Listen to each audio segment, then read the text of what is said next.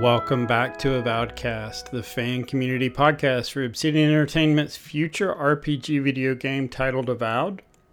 We are not affiliated with Obsidian in any way. We would gladly like any of their posts with news about the game, but we're not part of the Obsidian company. This is just a fan podcast. My name is Sora, and I will be your host today as we talk about story in video games. And in this episode today, specifically, we're talking about what makes a good story. What are some stories in video games that we've experienced that we really like, and what makes a good RPG story? You have proved yourself more polite than most. I will humor you. For a time. You have my permission to continue. So welcome to the Outcast, everyone. We have a big show today. We have more guests today than I think we've ever had, which is fantastic. We got a lot of voices today that want to share their thoughts with you. Today, we're focusing on story, and we're going to talk about our thoughts on storytelling as an art form, and then kind of storytelling specifically toward video games and role-playing video games. And of course, we're going to feed into Pillars of Eternity discussion and talk a little bit about our thoughts about the story that might happen in Avowed. We want to let all our listeners know today there are no spoilers. We are not going to give away any key huge spoilers. We'll talk about things that you would know generally by just visiting the wiki for a game or reading the description of a game. We can talk about that stuff. We won't give out any huge secrets or any huge plot points. But just want to let you know you're safe to listen today without worrying about giving stuff away. I wanted to start, though, to give everybody just a chance to catch us up on what you're doing. Just kind of give us a rundown. It can be about what games you're playing or what you've been up to. All of that's fine. I'll start with Gingerino, man. What have you been up to? Well, I stopped playing Cyberpunk because I knew it was going to make you angry. Yes, good. Move on to better things. Actually, in glitches are too unbearable. I wish I had more glitches. This stupid game. I am not naked T-posing, so it makes me sad. So I decided, in preparation for this episode, I was going to start playing two games. I was going to pick a game that I loved that had story in it, just to dive back into it, and then I was going to do a Google search to see what the internet thought I should play. So one game from my past that I love for the story is Final Fantasy VII. So I went back and started playing the original. Yeah, I love that game. Did you play the original? When you say original, what do you mean? I like the original PS1. I mean, my PS1 no longer works. I don't even know where it is. So, I have a copy of that one on my phone as well as on my Switch, and I play it on there occasionally. Oh, okay. Yeah, and then the other game that I'm playing, so I did a Google search for video games with the best story, and I got a lot of results. But I want to ask, what do you guys think was the most mentioned game? I know what it is, but I'll let other people say. Yeah, like on the internet, or yeah. So I just did a Google search, best story in RPG games, and I just looked at forum posts and stuff. But what do you think was mentioned more than anything else? I'm gonna take a guess and say Oblivion. No. Nah. Oh, wow. I'd say Morrowind? Planescape. No. It has to be Morrowind or Oblivion. I heard it. Did you really? It's Planescape. Planescape Torment. Got it in one. Wow. Yeah, man. So I installed Planescape Torment on my phone of all things because I could get it on Android. And you know what? It sounds dumb, but it is actually really good on my phone. I have this little stylus that comes out of the side of it.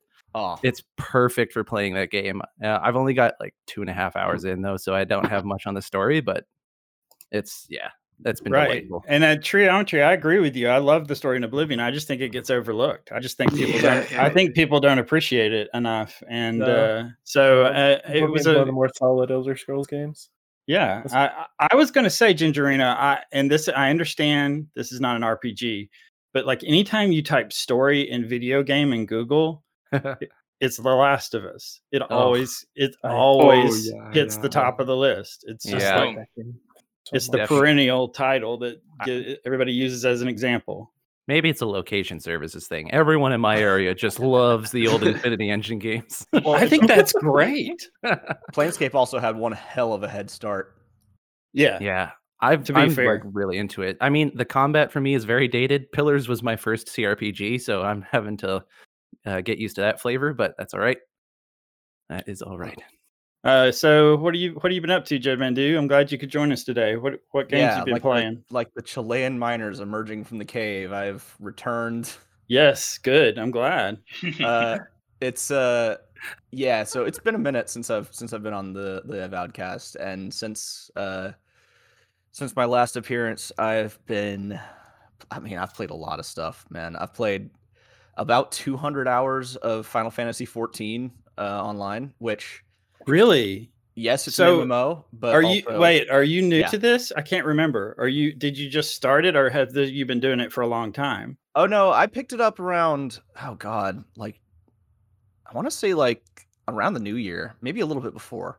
Oh, okay. But I just binged that game so hard. I've been in a real bingey mood lately, actually.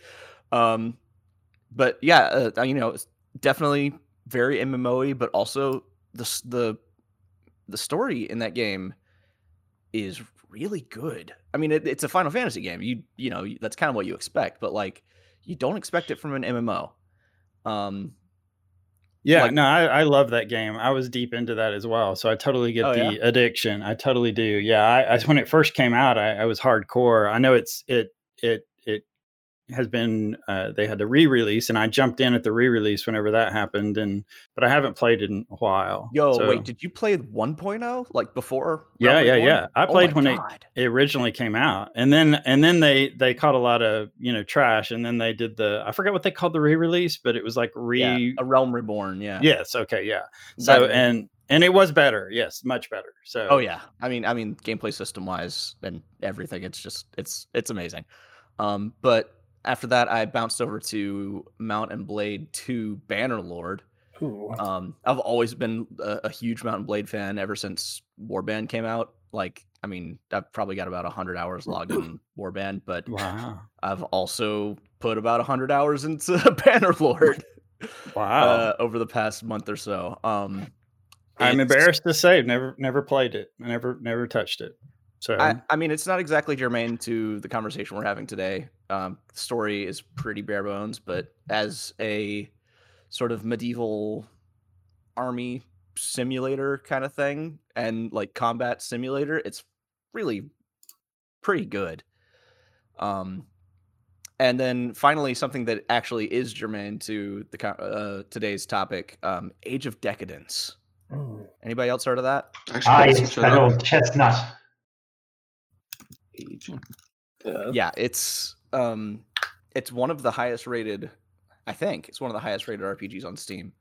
Really? I've heard of this. it. I gotta try. Everyone frantically Googled Age. Yeah, everybody's typing.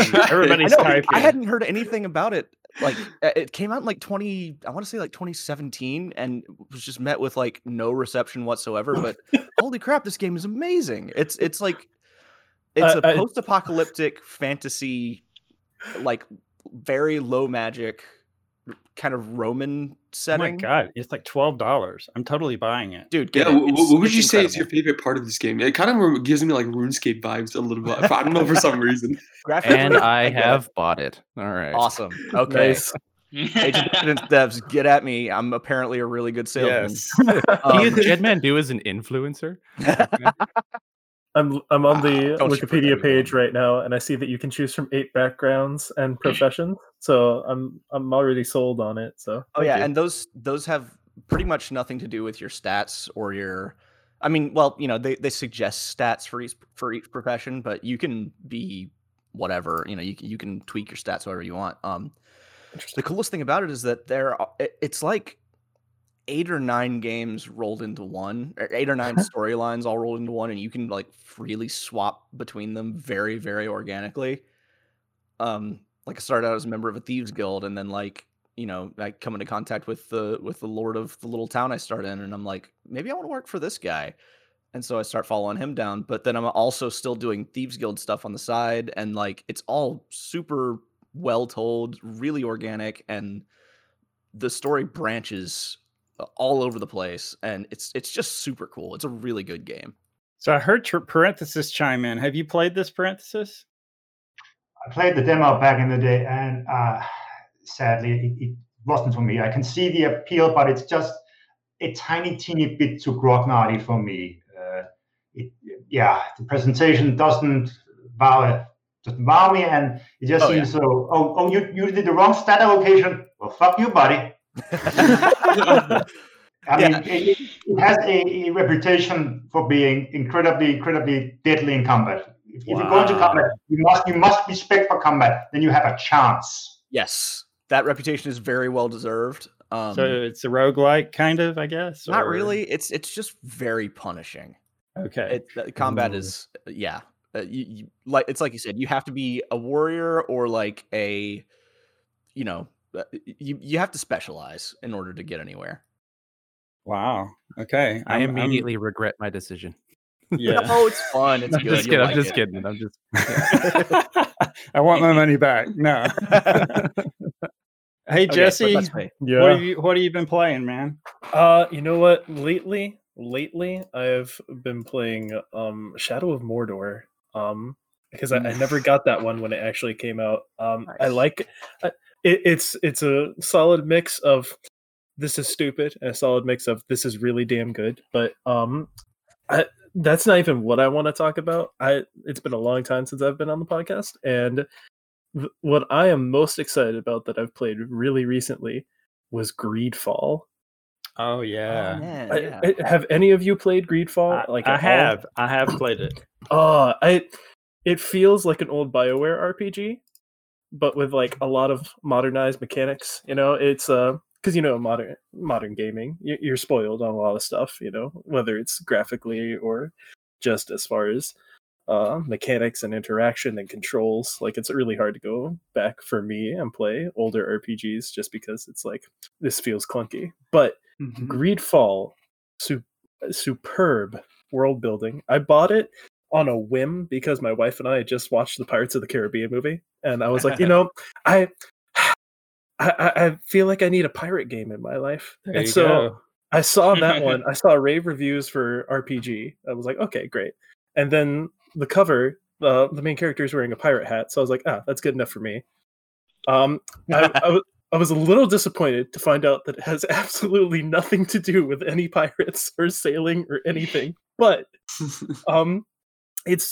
for just to summarize a little bit, it's basically Spain, Persia, and France colonizing the New World, but like, it's instead of Spain, it's Ptolemy. Instead of France, it's the Congregation of Merchants. It's its own unique world building. But it's really, really good. I had a few complaints throughout the entire game. Like, it was one of the first games in a long time that I've sat down, played all the way through, and didn't play a single game until I beat it. Wow. That's a hell of an endorsement. Yeah, no, I was completely glued to the screen. For like the first 20 minutes, I thought I had wasted my money because they throw some really awkward dialogue, some really cutscenes, and some of the ugliest faces in the entire game at you within the first 20 minutes. I was like, I felt like I had bought OG Oblivion. Everything was so bad. I had the same reaction. I love that game. I think it's a good game. I mean, I have a few minor things that I didn't like about it, but overall, I think it's fantastic. It was my brother recommended it to me because he knew I was a huge, Skyrim Fallout fan, and it kind of has that same feel, kind of a little bit to it. It is on Game Pass right now. If you guys, I don't know if anybody does Game Pass, but it's free on Game Pass. Yeah, and it's the quest it's got those perks quests for this month, I believe. Greedfall is one of them. Yeah. And it's also usually if you wait, I've seen it drop to like $14 on Steam. It'll when the sale comes, it'll hit that point. So you don't pay $50 for it. Wait for it. Yeah. Now, Jesse, if there is a single game that is worth paying full price for that has been released recently, I would say it was Greedfall. It came out the same year as Sekiro, and the only reason Greedfall wasn't my game of the year was because I didn't know about it. Yeah, and I'd say that it's cursed because for some reason it has kind of fallen under the radar, and I'm not sure why. It does have some issues. It really likes to throw. It doesn't know when to make a quest simple, in my opinion. That's true. I mean, you can guarantee if someone asks you, "Hey, Desarde, can you scratch my back?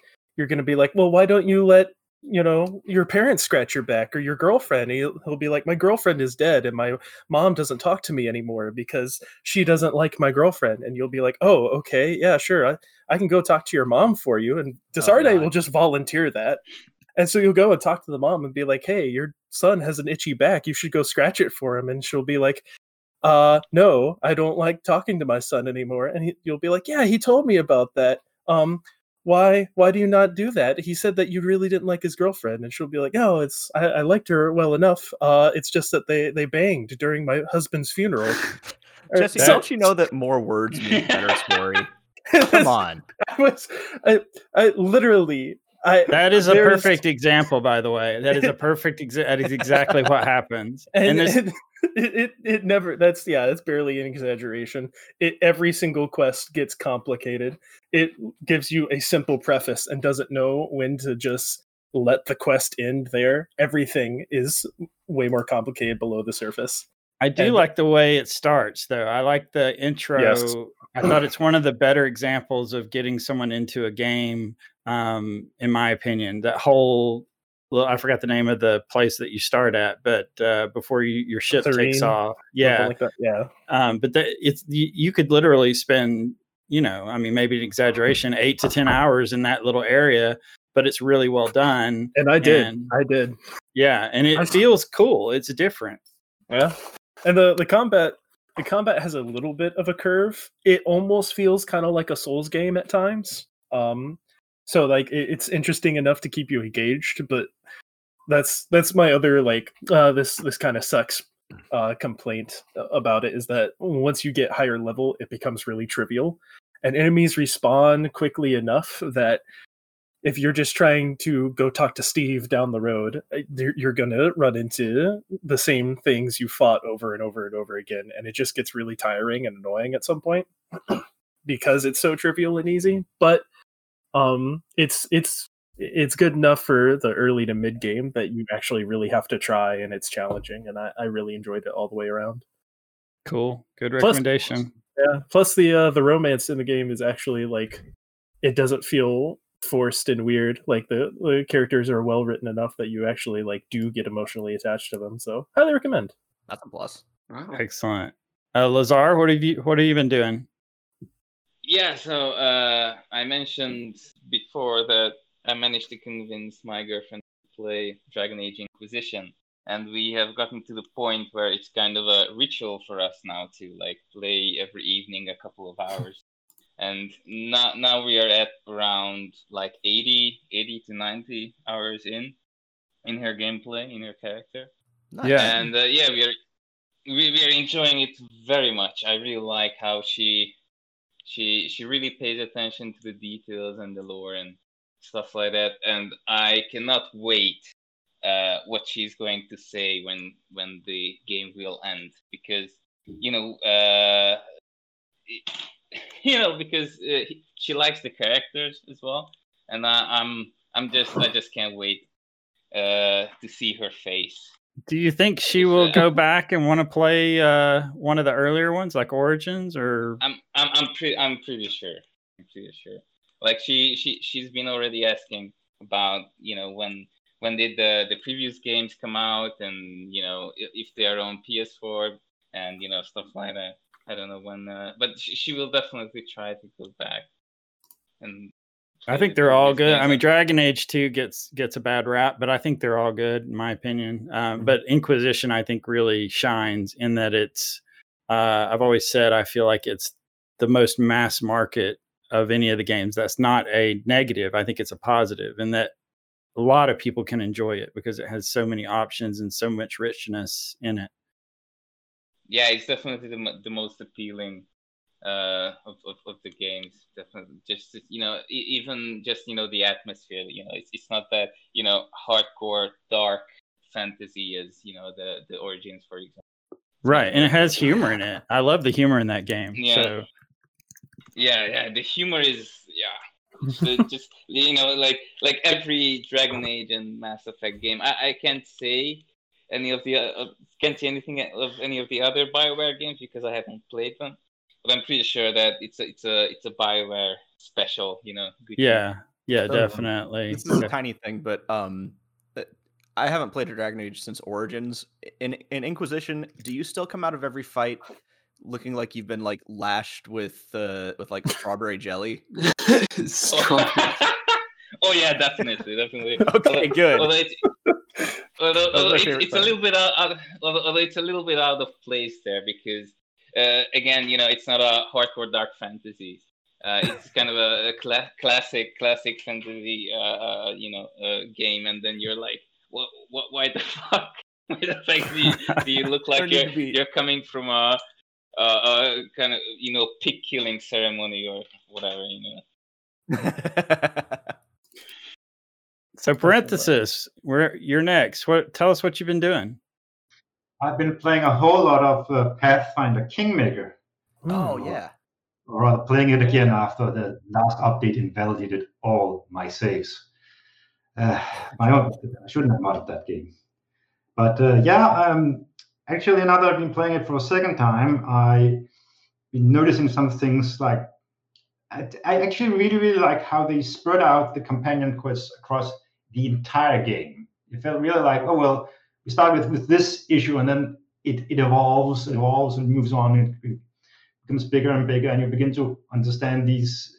It's not like in most of the games where it's like it happens like one or twice during the campaign. This is like, for those who don't know, where Pathfinder Kingmaker takes place over several years in game. And here it feels like, well, okay, this person has a thing, and that thing needs resolving, but it's not a simple thing. It's of course different, but yeah, that feels true to life. It feels like you're on a journey to deal with this issue one way or the other. And I also really like how the game had a just one more issue you had to deal with, just like Civilization has just one more turn. I'll just need my counselor to figure out this, and there's this problem I have to actually go out and quest for, and then I can come back and now there's this and that, and that gets to you. It might not be the healthiest of things, but it gets to you. Yeah, I love Kingmaker for that. It just keeps leading you along, and I also love how it really does feel like things don't just happen to you. It's like you said, things happen to your companions over the course of your journey, and it's super engaging. It also has a good integration of, well, at least engaging integration of story and management mechanics. Ooh. It's on my list. It's on my wish list. I need to pop that one in. Triometry, you're up. What have you been doing? So I've actually borrowed my friend's PlayStation 4, and I actually got a chance to touch on Dreams. So I don't know if you guys heard of the. Oh my god! Okay, that's a hole I've wanted to jump into, but I'm scared to jump into. You know what? I'll tell you something. I did touch into it a lot, so I spent a lot of time playing it, and my friend was very generous enough to give it to me for like at least 2 weeks, and so I was able to grasp the whole entire, I would say, craft making game making process in like say about a week.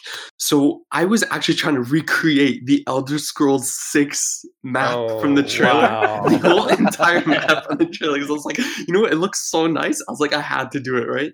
Unfortunately, obviously, from a beginner, you don't want to expect too much, but I got as far as, I would say, just creating a very plain landscape with like some really nice mountains, cool sky with clouds and whatnot. So I would say my building, my crafting is very top notch, but in terms of the time process, like the time management, it's a little bit difficult.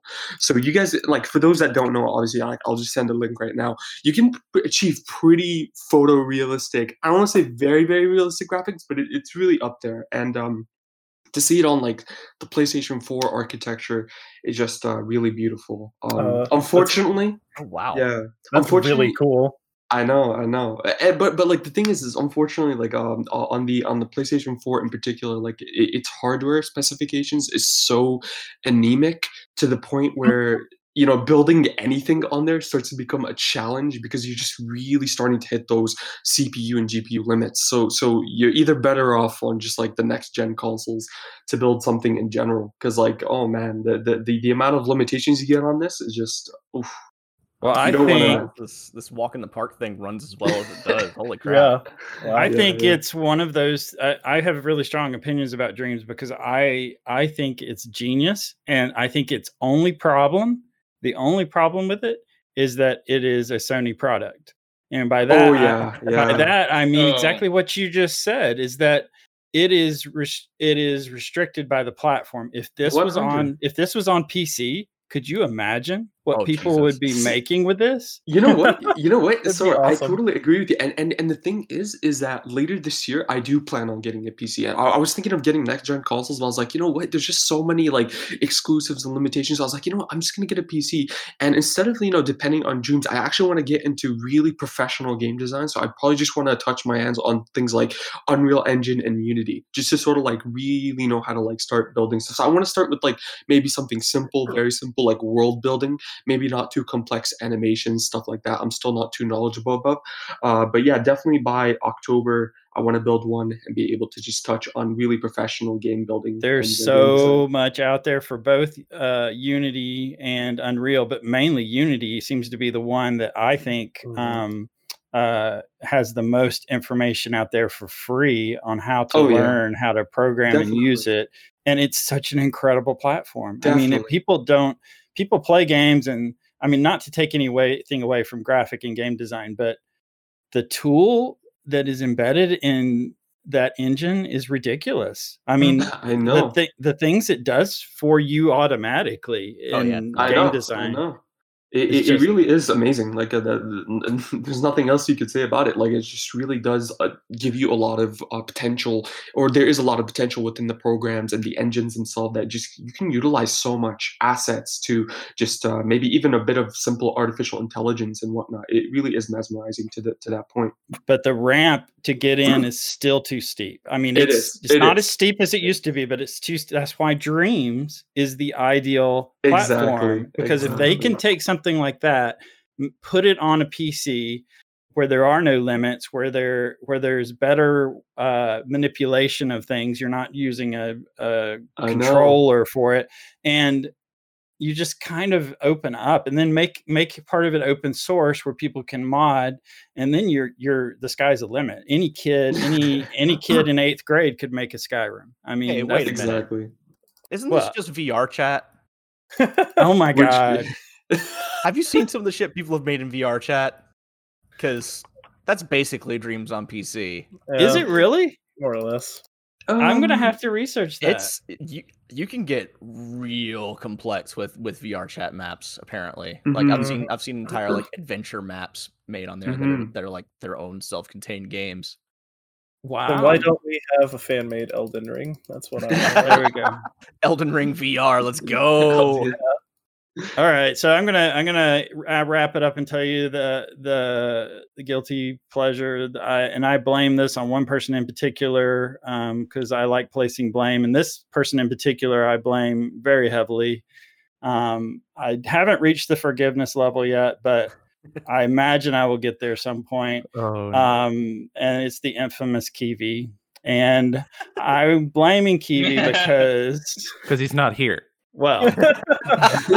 And because Good he point. mentioned Good something point. last time on the podcast we haven't put out yet. It'll come out in a week or so, but he mentioned that he's really heavily into Warcraft Classic, World of Oh, Warcraft Classic, and Okay. I started it back in whenever it came out, 2019, I guess, because I was a big Warcraft player. But now this weekend, they're currently going through news for Blizzard and talking about the new Diablo, well, the remaking Diablo 2 for consoles and stuff. And so I decided to jump back in and see if any of my old buddies were still on the server. Everybody's gone. Yeah. But I still jumped in anyway. And then I come on this podcast, and now maybe I have another grudge. Maybe I have somebody else I can't forgive, because then somebody, I don't remember who it could be, mentioned Final Fantasy, and now Yeah, I might jump back into that. So that's welcome. bad. Also, that's all. I'm sorry. That's all bad. Yeah. But I've been playing some of that just here and there. And then some games on Switch, a few games here and there on the Switch, but that's pretty much it for me lately. I've gotten some great tips from you guys, though. There's several that you've mentioned that I want to jump into, so that might be my next thing that I do. So we're here to talk about storytelling today, but before we get heavy into it, I wanted to, again, we're not going to do any major spoilers, but I wanted to talk a little bit about this TED Talk I saw. It happened in Stockholm in 2017. You can look it up on YouTube. And I think the title of it was something like, "Is Storytelling the Most Powerful Tool of All?" Great TED Talk, but he hits on a couple of things that I thought were pertinent to today.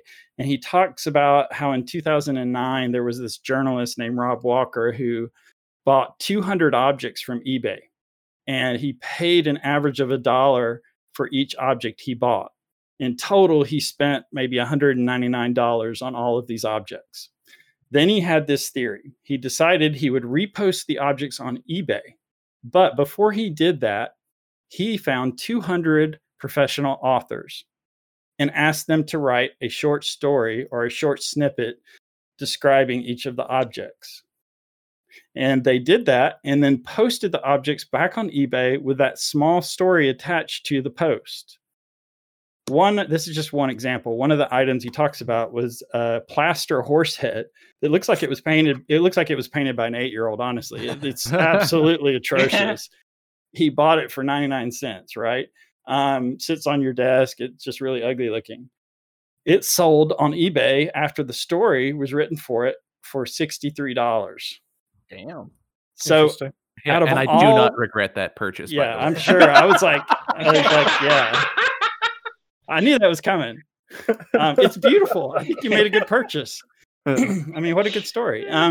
But of all those 200 objects that he bought for $199, when he resold them on eBay and attached these stories to them, these engaging stories, he was able to make $8,000 off of those products. So that is a pretty big upscale. And basically what he learned from that was that storytelling bonds us.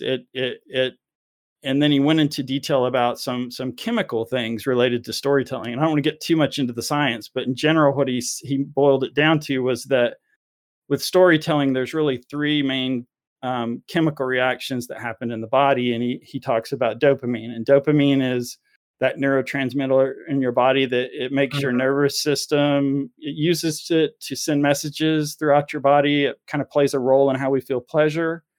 It's a big part of our human ability to think and plan.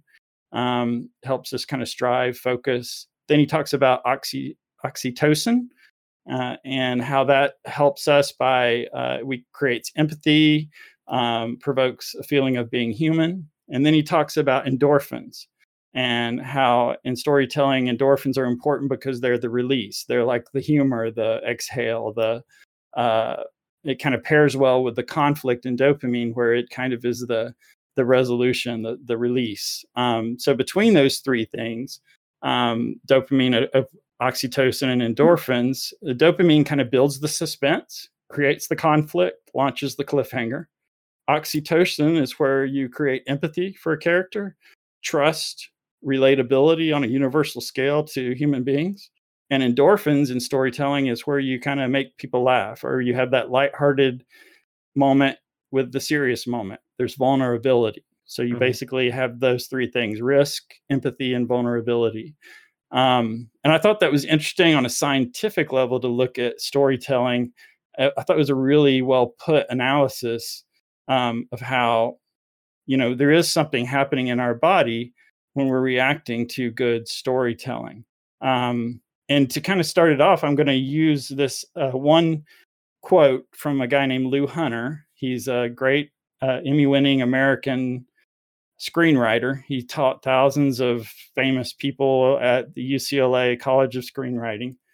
And he basically boiled storytelling into 3 acts and made it very simple. This, of course, is black and white, but this was his thought, and I'd be interested in what you think about this analysis of a good story. And he basically says a good story is divided into 3 very simple acts.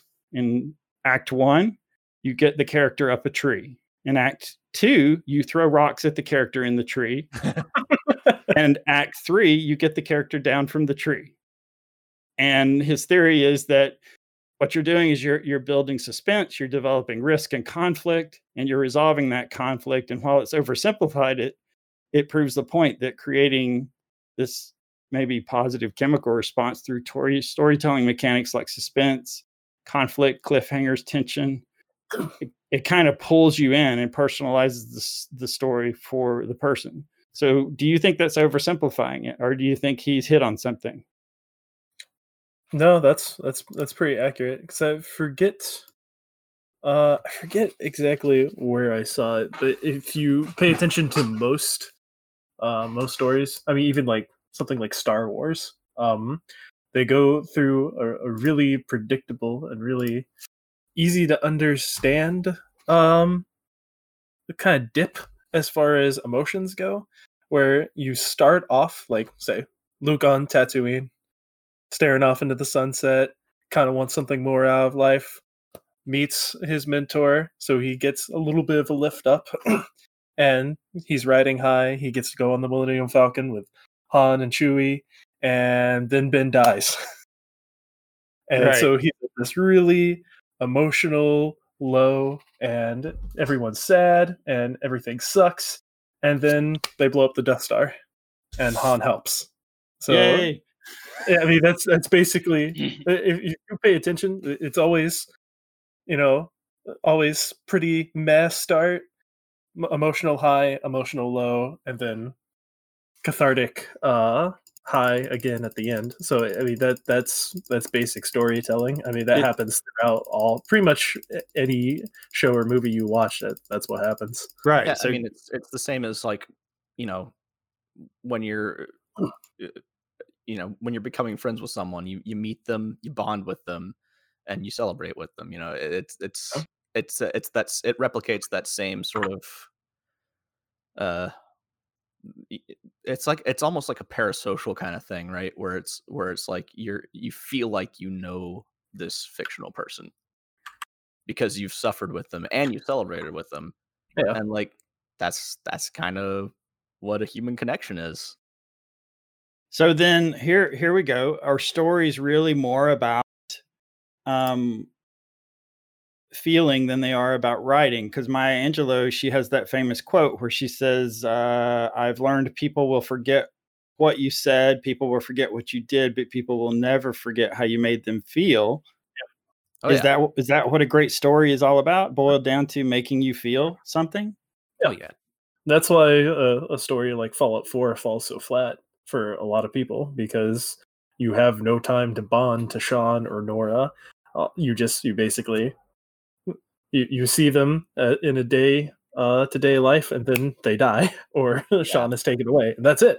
That's why it falls so flat, because you as a player don't have any real emotional connection to them, versus a game like Final Fantasy VII, which, I'll be honest, I don't like that much, but a lot of people consider it so amazing because you see Aerith die, and that was an emotional bond that the player was able to develop over gameplay, and then that character is taken away from you. Yeah, it's the same. One of my favorite games story-wise is actually Nier Automata. If anyone's played that, I've seen that on several lists of top stories in games, actually. So yeah, and I mean that game at a certain point just becomes a series of gut punches, and like, I mean, it's really incredible how, because you do spend like the first couple of acts of the game, the first couple of playthroughs really of the game, because it has several endings, just bonding with your two main characters, and then not just I don't want to spoil anything, but like catastrophe strikes, and it's a cool dynamic, because like your characters aren't human. No one in the game is human. They're facsimiles of humans, but that in itself is kind of reflective of like how we bond with stories. We bond with things that aren't human all the time. Yes, but that also raises an important point. Feelings might be, I mean, if you can't empathize with the characters in a book, if they're entirely alien, then you of course alienate it from them, and then it can't be engaged. I don't believe you can. But the question is writing is of course not important. No one wants to read something that does not make sense or cannot get a point across.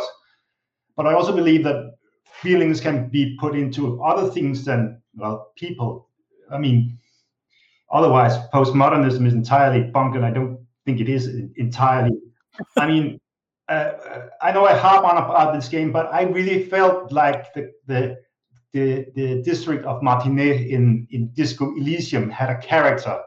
In fact, I think a stat associated with it, and you could kind of it became a character along with the main character and your assistant and all the others, and became the backdrop from this story. So yeah, feeling is important, but the question is then, what can we attribute feelings to? Right, and that I think that's a good point. Now, does it, if we can't really, I think it is kind of black and white to say that. I'm sure some people are saying, well, it's not just about making you feel. I mean, yes, we get that the dopamine, we get that feeling is a drug, and that's all we do. That's what we live for. We live so that we can go to movies, read books, play games, so that we can create those feelings within us. But isn't storytelling? Is there other elements? Like, for example, one of the things that Parenthesis mentioned earlier, and I thought kind of struck something in my head about storytelling was the carrot, the idea that you're always creating new questions with every question you answer, and that carrot on a stick kind of thing is maybe that blends into like creating these cliffhanger moments where you always leave the viewer, the player, the reader with like, for every question you answer, you leave 3 unanswered, or you create new questions. Is that good storytelling as well? Or is it really, really simply just about making people feel? Well, I mean, even the carrot on the stick is kind of like about feeling. You're trying to incite that feeling of desire, of wanting to know the answer to it. Because if you're not interested, if you're not interested in the answer to those 3 questions, then why would you keep listening to the story or watching the TV show?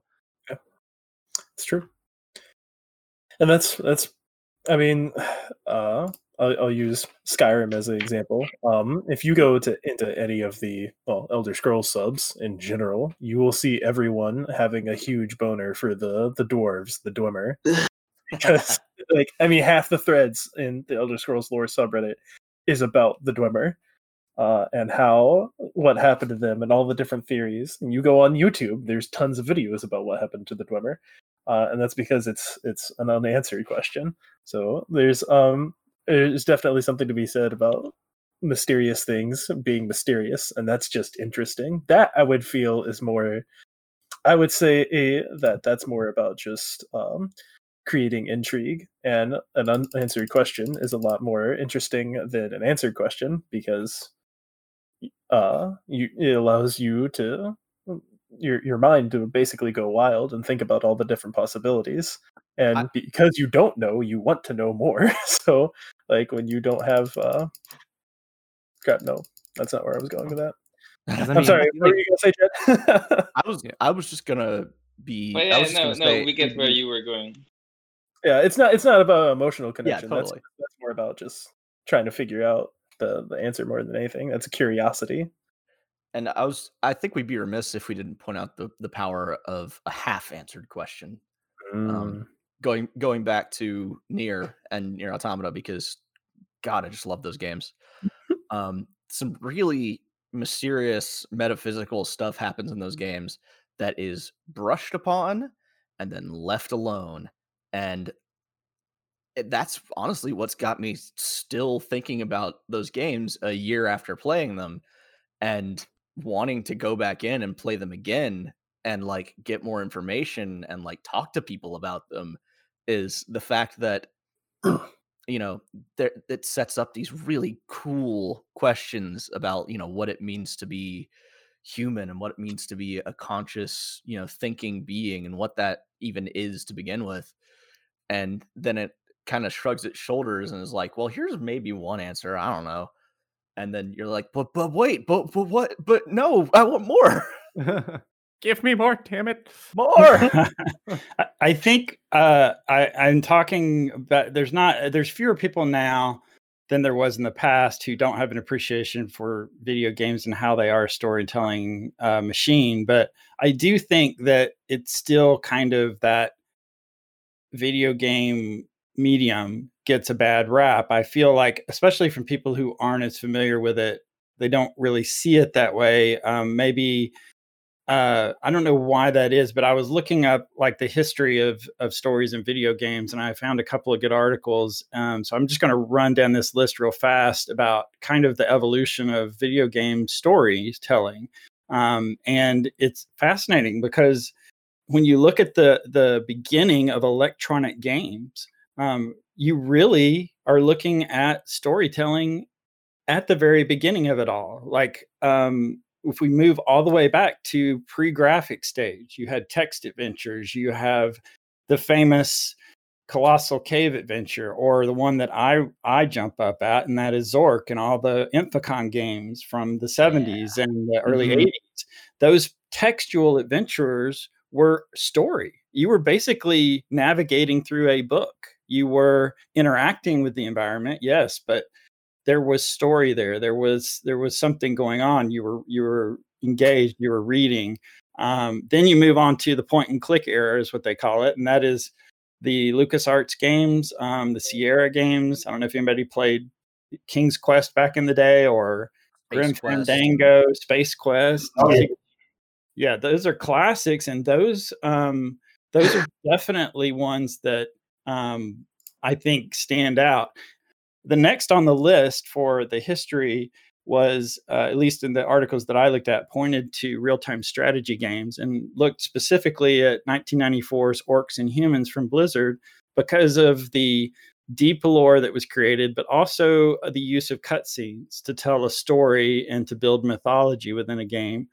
Kind of became a big thing. Everybody remembers, who was back around in that time, remembers how unique and how great their cutscenes were. It was very different.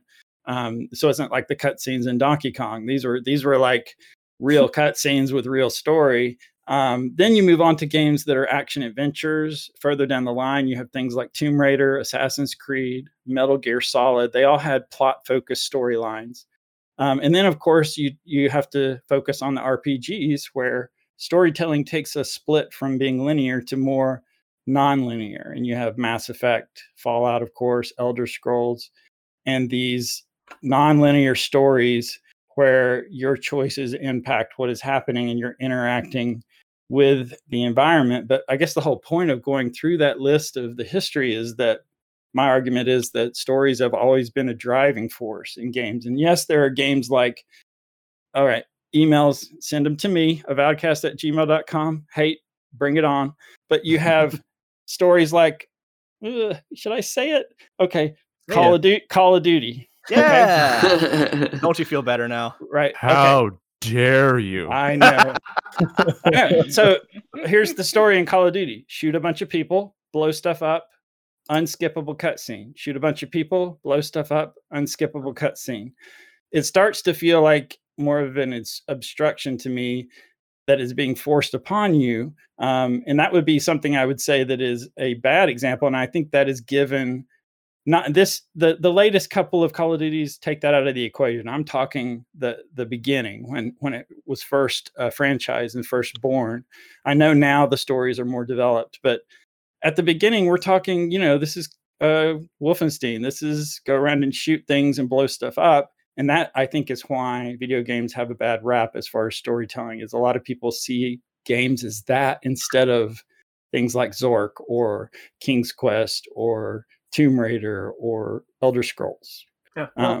Because I remember telling my mom about Telltale's The Walking Dead as a kid, and being like, telling her how much I loved it and how great the characters were. And she was like blown away and so confused, because to her, video games were still like Mario, like a small Italian man that jumps over turtles and stuff like that. And she didn't understand that they had progressed. That is a great narrative right there. My parents are still at the Atari stage. Have you ever read the story behind Pong? It's wonderful. Yeah. Well, I mean, I think to some extent, have you guys ever heard the phrase "the medium is the message"? Yeah. Right. Like, I think that video games can do things. I think that a video game story is successful when it could not be told in any other medium. You know what I mean? So can you expand on that? I'm actually curious too. Yeah. So okay. When I say that, what I really mean is video game stories. Oh boy, how should I go about this? Don't worry. People are going to forgive you after what I just said. So keep going. Yeah. Okay. So okay, think about something like I guess like Fallout New Vegas, right? Where the story branches and branches and branches, and there's tons of things that would not happen without your direct action. And I'm not talking about like you do this thing or you die. Like Sora was talking about with the Call of Duty games, where it's like, okay, well, the story is just going to do its thing, and you are going to be there, and you're going to shoot a man, or you're not. Whatever, doesn't matter. Just don't get shot too much, and you'll be okay. Whatever. It's like a theme park ride or something. Mm-hmm. Very linear, right? Yeah. But in a game like New Vegas, or really a lot of Obsidian RPGs, the fail state usually isn't death, right? The fail state for a lot of actions is more like, oh, well, it's a setback. You have to find another way to clear the ghouls out of this rocket science lab, or whatever. And I think that's the power of video games, is like taking your choices that you might have made arbitrarily, or that you might have put a lot of meaning into, it doesn't really matter, and converting those choices, parsing them into a story just for you. Oh, so Very just good to add point. on to that, I think a good reference or a good example I think you're referring to is probably a game like Detroit Becoming Human. Correct me if I'm wrong. Like where you have that sort of butterfly effect. No matter like what decisions you make, the game starts to alter itself storyline wise to start to favor what you've made, sort of in terms of your choice. Is that what you're referring to? Yeah, sort of. It's like there are very few other media that sort of actively listen to the choices that you make, or how you interact with it, and adapt to that.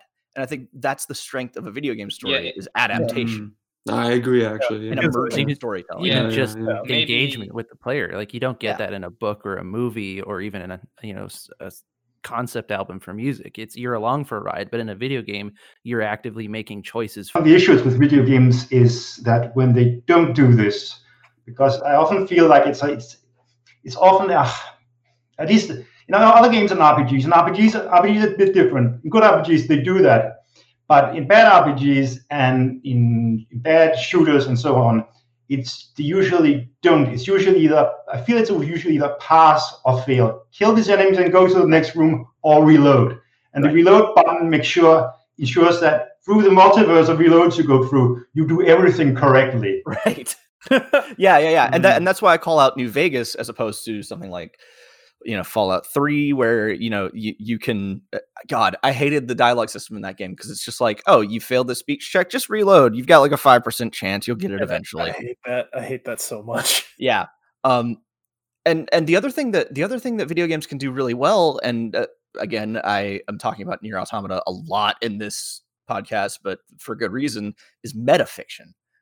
And that is sort of telling a story through the medium itself. Like, for instance, in Automata, there are story nuggets that you can just sort of find through like menu interaction. You like, mean that's like a lot of Dark Souls, the ones and in Bloodborne Fallout? does that too. Yeah. And there's like a whole ending.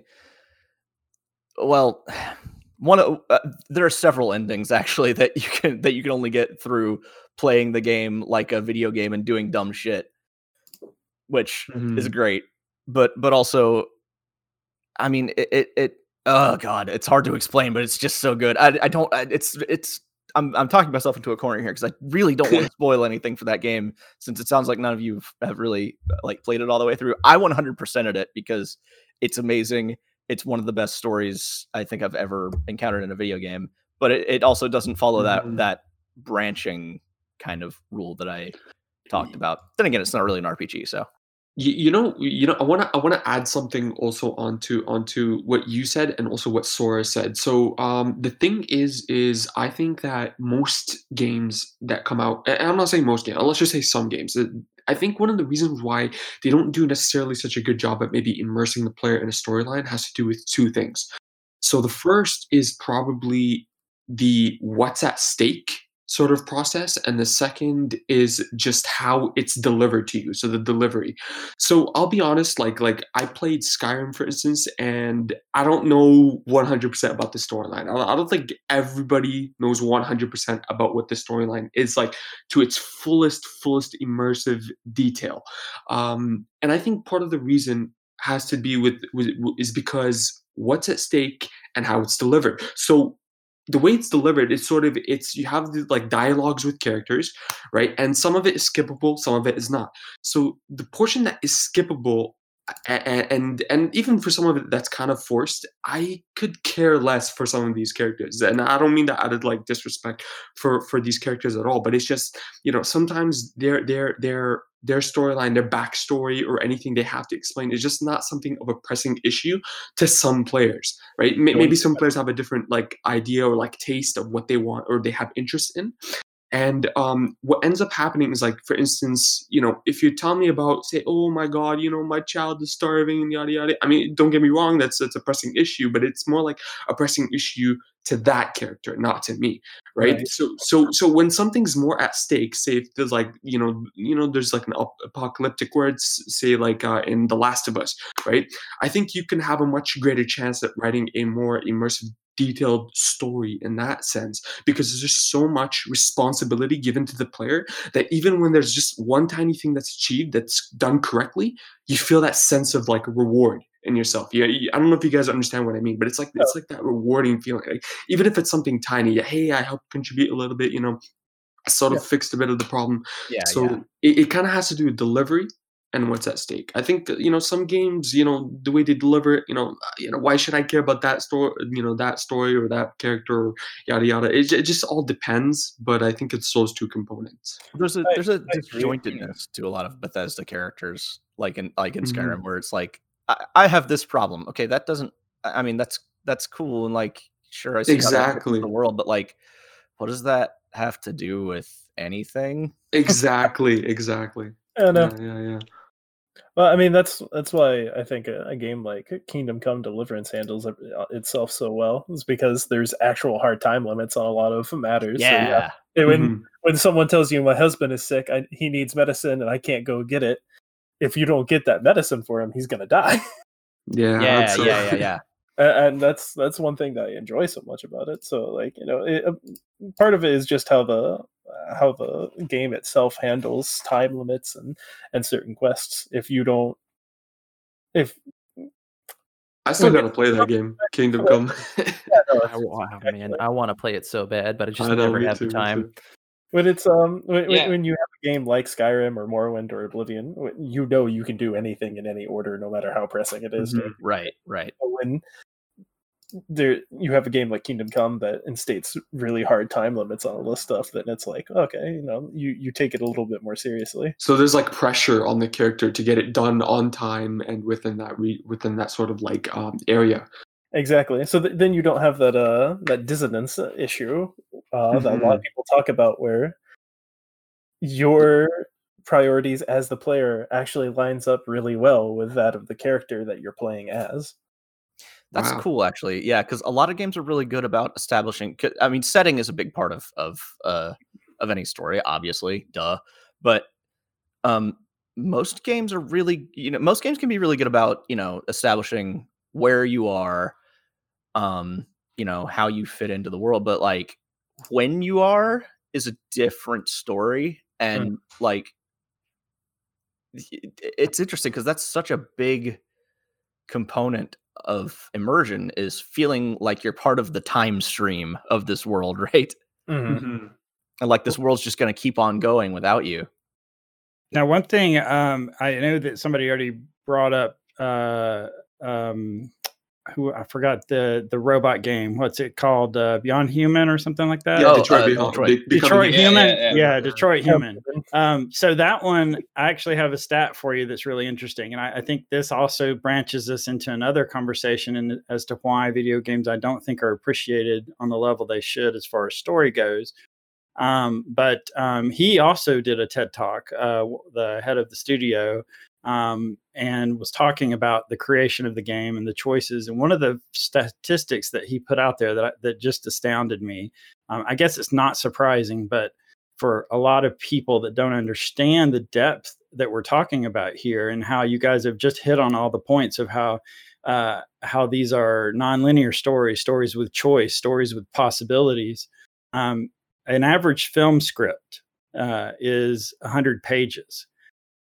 The script Wow. for that game, the script for that game was 5,000 pages. Holy crap. Wow. Yep. Oh. That's pretty on point. Who did we just Wow. lose? I don't think we did anybody. Yeah, someone left. Oh, He's back. sorry. Oh, it's okay. Yeah, it's- But anyway, the idea that a film script is 100 pages, a game script is 5,000 pages, that just makes you appreciate it a little more. But also, it's a little scary because that maybe is why some of these games don't invest in story as much as they should. I mean, that's a lot of work. You make a good point, and another good reference to that is not just the Detroit Becoming Human. Maybe, like, for example, a storyline that has to do with the Lord of the Rings, right? So the Lord of the Rings, like, if you just go on Wikipedia and you type in the Lord of the Rings and you talk about anything relating to any storyline in that fictional world, you'll start to realize just how much detail and effort that was put into it, and to some extent, it starts to become very scary just to see how much effort and how much backstory there is to that fictional world, that it starts to become even longer than real life events. You know what I mean? So at certain times, don't get me wrong, the detail's nice, the appreciation for that passion, but sometimes when you start to overextend it, I start to question whether a person will put that amount of, for example, or I would say the return in sort of their commitment to learn even more. I think there's like a threshold. I think there's like a little bottleneck. There's like a little line that's sort of drawing, okay, yeah, sure, you have all this detail, all this sort of work that was done into the storyline, but as soon as it starts to exceed that amount, it starts to become dependent on each person. You know what I mean? I think the attention span, the commitment that's sort of put into like learning, right? Like you're starting to risk it now, right? There's a tolerance level. Yeah. I mean, you hit that. And then there was a statistic. I just looked it up for The Witcher 3.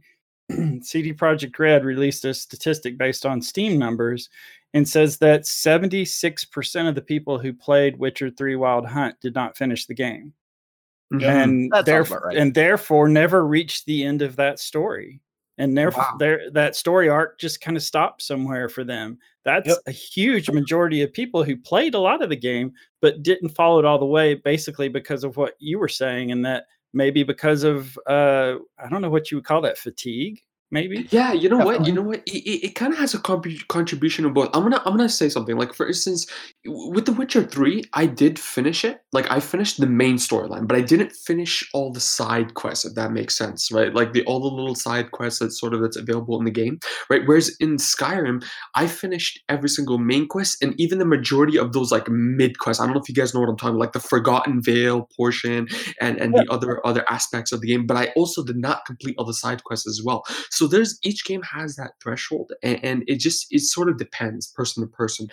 For me, I was just able to finish The Witcher 3 a little bit faster than Skyrim. I just feel like it has to do, I don't know who mentioned before, I don't know if it was Jed Mondu or Jesse, but it was just like, it just has to do with the fact that like there's a time to it, right? So Skyrim just gave me so much more time to complete whatever I want, and I felt like if I don't get whatever armor or equipment that I need, I'm just not going to be ready or prepared prior to that quest. Whereas The Witcher 3 is just like, if I just switch it to like beginner difficulty and whatnot, I literally just finished it within 90 hours.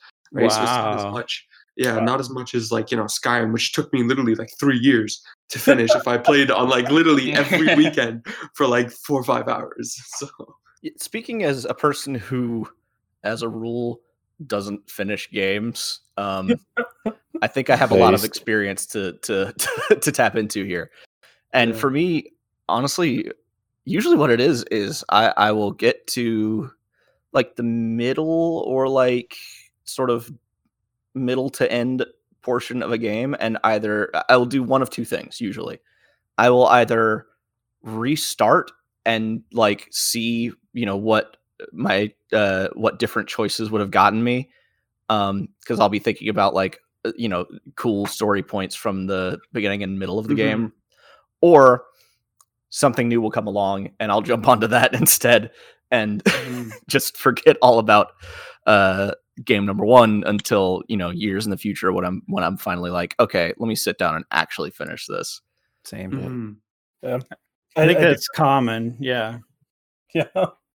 I had restart-itis with most of my RPGs and stuff like that. Like, but I mean, I'll sit down and finish a game when I really, really like it. Like Greedfall, I loved Greedfall, and I made a point to not play any other game because I wanted to finish it. Sekiro, I finished Sekiro, Dark Souls 3, Dark Souls 2, the first Dark Souls, all of them as soon as I possibly could because I loved them so much. But then a game like Darkest Dungeon, I adore Darkest Dungeon, but I still haven't actually gotten to the end of it.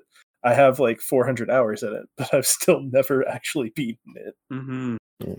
I played Witcher 3 and I didn't finish it, and it was just because it had. I tend to do all the side quests if I can, and I got so exhausted that I just had to stop. And like compared to, for example, reading the actual Witcher book series, which was a breeze, like side quests, there's so much content that's sometimes irrelevant to the story or doesn't support. So there the game is that story. fatigue. That is that threshold I'm the same way. that we were talking about. Yeah. I'm a wannabe completionist. You know what? It's like reading fan fiction. Have you guys watched the Mandalorian? Recently? No, heard about it. Yes. It kind of feels like a compilation of side quests that don't go anywhere, and then there's like this vague, main story that will kind of pop up towards the end of the season. And otherwise, it's very much structured like a video game in my opinion, and it's basically every episode is a little side quest, and then at the that's actually a really good way to put it. Yeah, a lot of TV is like that, though. Look at something like like Lucifer or something, and personally, I love that show, but it is like very episodic. Like things usually return to an equilibrium, because that's the thing about a side quest is like, after you're done with a side quest in a game, you kind of return to equilibrium. Maybe a couple of things will have changed in the world, but nothing super impactful. And like maybe you have like a new, piece of equipment or something cool, whatever, but it doesn't make like a huge impact, right? And it does feel very episodic. It feels very kind of monster of the week, kind of, Yeah. So that's part. I mean, I understand that to a degree because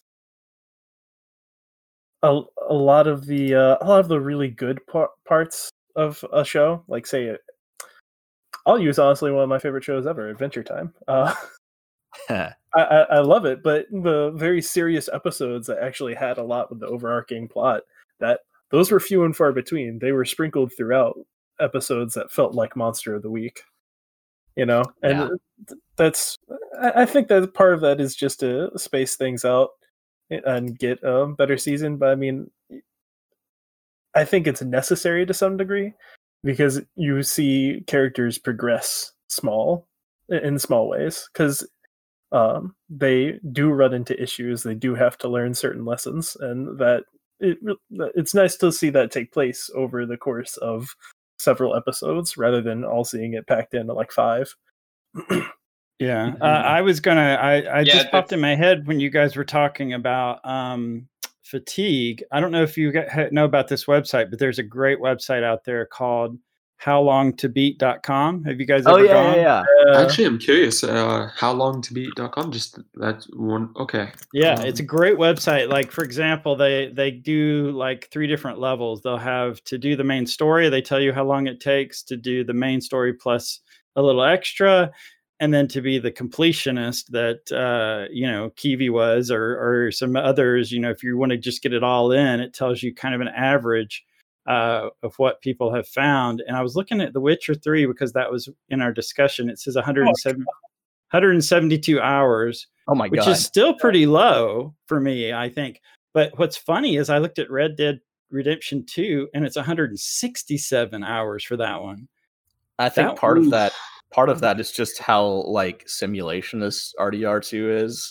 Like I remember watching a review of it at some point where it's just like the movement speed is so methodical and like plotting and slow and like, yeah, it's immersive, sure, but compare it to The Witcher where Geralt moves around like he is superhuman, because he is superhuman, but whatever. So how long do you think a completionist would take to do? Don't look it up. Skyrim. Just Not if quite that The long. Witcher's around 170, what are your thoughts? I'd For which say game in I particular? would say at least 300 hours. Really? Skyrim? Wait, for No, which game in particular? Just the Elder Scrolls Skyrim, the original The base game? I don't know, base man. It took me game. 3 years. I'm gonna. Man, I want I'd to say say 250. 125. I'm gonna- 229. Really? Wow. Oh, Oof. okay. That sounds about right. I know we're getting a little bit off topic, but I find that very interesting. Pillars of Eternity comes in, the original, at 103 hours, and of Deadfire specifically, the Ultimate Edition comes in at 143 hours. That to would also finish. sound about So, right. so with that timeline, what does it include? Is it just the main quest, or is it also including the DLCs or the Oh, that's even No, side completionist. it's quests? everything. It's everything for the it's everything. completionist. Yeah. Wow, 200! I do not believe that. That is. It seems low. It actually seems low to me does too. seem too low. Yeah, it is. honestly. I Does The mean, Witcher I- 3 maybe include it's just DLC, or is that just the base game? Which one? Because I'm looking at just the I'm just on the games list, and they have Cyberpunk and The Witcher 3 really close together. And The Witcher 3 is at 172 hours for a completionist playthrough, and Cyberpunk is at 97. Yeah, my Cyberpunk was 2. No, I'm just kidding. I put in like 60 hours that I'll never get back. So anyway, never mind. I got Actually- 110. Wow. 110. Mm. Yeah, Gingerino, what's your hours in that game? Do you know? Do you have stats? that's what it is. 110 hours Oh, on okay. Cyberpunk 2077. Okay. Wow. Sorry. That's too Meanwhile- bad. Yeah, I'm gonna yeah. What do you I, think? What do you think BG3 is gonna have? Man, I hope it's at least like 100 hours. Like, I really hope it's way more than that, of course. But like, I'm thinking 200. yeah, that would be nice. It'll be huge. There's no question about it. I know I got us off track a little bit, but I want to move back That's to cool. video game stories. That's my fault. And I want to just do a quick rundown of some games, and then I want to get you each to kind of give me your example, and you can start thinking about this. If you were going to use a game, I mean, I know some of you have mentioned particular games, but if you were really going to pinpoint one game that you think nailed storytelling, I'm going to ask you to share that. But I'm going to run down the list of the top 10 video game stories of all time. This is on a website called Ranker. I'm sure you guys have seen Ranker. It's basically a crowd ranking website where you can go in and upvote or downvote games. And it's constant. It's always going on. So it's updated pretty much. Before I get to the top 10, though, these are ones that didn't make the top 10 that surprised me a little bit, maybe. Dragon Age Inquisition is 29 on the list. Mass Effect is 27. Horizon Zero Dawn is 24. I always thought that Skyrim's only 22, but I can kind of understand that. Uncharted 4 did not make the top 10, which surprised me a little bit. It's number 19. Final Fantasy 7 is number 14.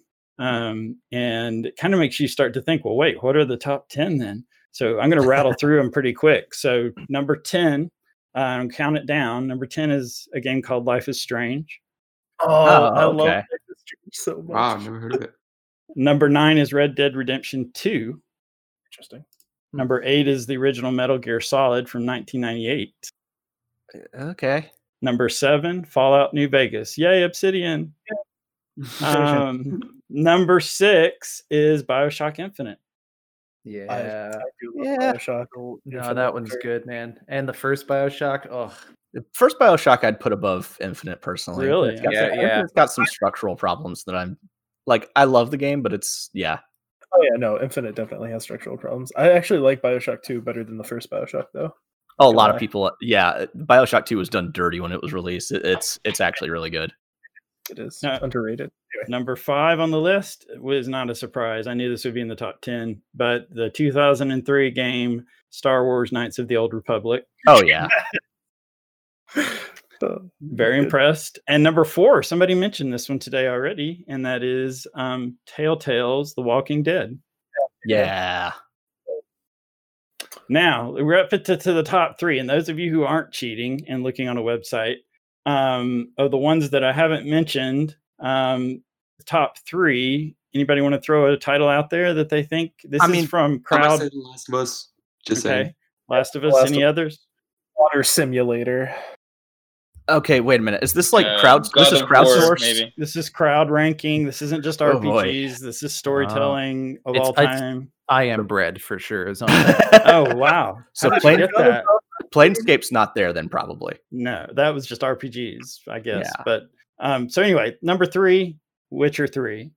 Okay, yeah. Number 2 is a shocker. Number 1 is not a shocker, duh. But number 2, I'm a little stunned by having played it, and not that I want to take anything away from the story, but the sequel is better. Anyway, I don't know. Number 2 is Red Dead Redemption, the original. Wow, that is a shocker. I mean, it's okay. It's like a spaghetti western. I mean, it's Yeah, great, but it's I don't know. It's It a little does too what it sets out tropey. to do, but like, yeah, it's super tropey and like predictable. And well, okay, predictable to a point. And number 1, of course, I told you, The Last of Us.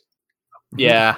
Of course. Everybody looks at that game, however you feel about it personally, that one's on the list. So these are all what people have said for games in general. So just want to quickly run down, get your take on what, if you were sitting across the table from an alien and you said, this is the best. I hate that example. I always use that example. That's so terrible. It's so stupid. Anyway, he can't even speak your language. What is he going to listen to you about a video game story? Probably doesn't even have fingers to play video Right. games with. Yeah. Anyway, so what is your primary example? So we're going to go down the list. So Gingerino, you're up first. What is your one example of the best storytelling in a video game? Oh man, I have 20 games that I wrote down. I am surprised about 2 games that didn't make it on the list somewhere, and that is the God of War reboot and Final Fantasy X. I'm surprised that those didn't get on, especially Final Fantasy X. That one was really immersive for the story. But maybe I just have And it's 25. fond memories. It's at it's number 25 on the list. I'm looking at. Oh, Right now. okay. Well, yeah. Good. I don't have the list in front of me because All right. all right, ask me nicely. All right, Jed Mandu. I mean, I've been talking it up a lot, but probably New Vegas, honestly. Like it's just really, really, really well done. It's to me a perfect example of what video game storytelling can and should be. You know, the branching, the immersion, you know, it's great. It's a good one. Jesse, what is your quintessential example? Your top of the Good list. Storytelling. I must admit, I've been agonizing over this because I have so many games that I love. But if I had to say one in particular, I'd probably go with New Vegas as well. But I will say Vampire the Masquerade Bloodlines is also a contender. Ooh. That makes sense. I love Bloodlines very dearly. Okay, Kiwi. What I know what it is. All right, wait, I'm not going to predict it for you, Kiwi. I'm going to get off your back. I'll let you say it. Go ahead. What's the number one? Planescape. Oh, I thought you were going to say Pillars 1. Planescape makes sto- sense. Me too. Story in Pillars 1 is okay, but it's made in a way that it's mysterious, and some people don't even get it when they finish the game. But Torment is very philosophical. Very Yeah, cool. Yeah, Absolutely. that's a good one. Lazar, what did you pick? Okay, just to deviate from the conversation a little, I like it. Like in Oblivion, I like the myriad of little stories that you can find, in the world. So it's not Yeah. like this, big, like huge overarching thing, which is okay, I guess. The Mythic Dawn quest line, I guess it's fine.